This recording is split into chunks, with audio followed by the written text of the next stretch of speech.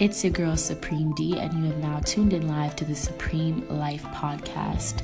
I'm aware I've been away for about 2 weeks or so, but if I'm to be honest, nothing really inspired me to create a podcast.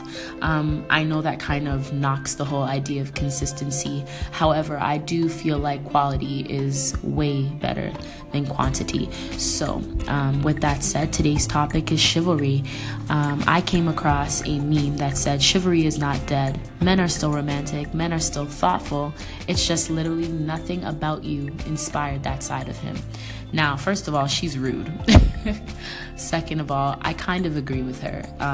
Not 100% because I don't ever feel like these issues are black and white, but to a degree. So, in my opinion, I feel like some women feel a sense of entitlement. And when I spoke with a fellow Instagrammer, Estelle, she agreed.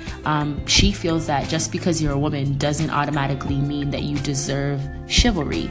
There are some women, if you're not bringing anything to the table, then why does a man have to go the extra mile to please you or to impress you?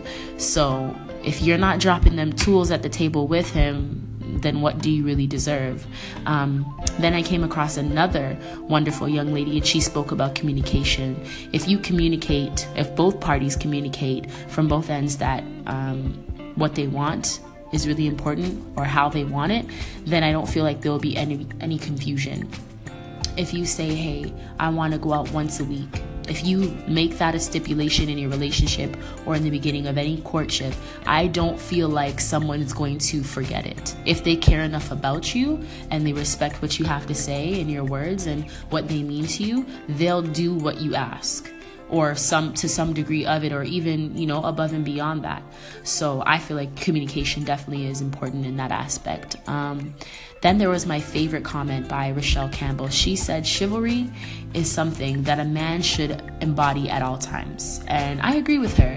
When you see someone behave and how they behave around other people, I feel like eventually is how they're going to treat you and behave with you. It's just like saying, show me your friends and I'll show you who you are. If your parents have ever said that to you, I believe that who you are in your environment and around other people is eventually how somebody's going to treat you. So if you go out on a date and your man is, or your woman is rude to a server or rude to a hostess or very just vulgar. You ever seen some people who are just very assertive or overly assertive? To me, that's a turnoff.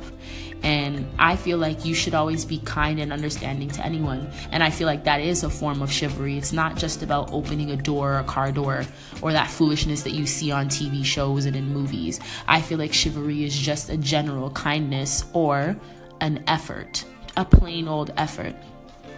So, I don't know. I just want my relationships to be effortless effort.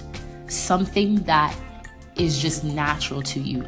I also don't like stipulations in a relationship sometimes because I want someone to have initiative. I want someone to go above and beyond on their own terms. And to me, that's called fluidity.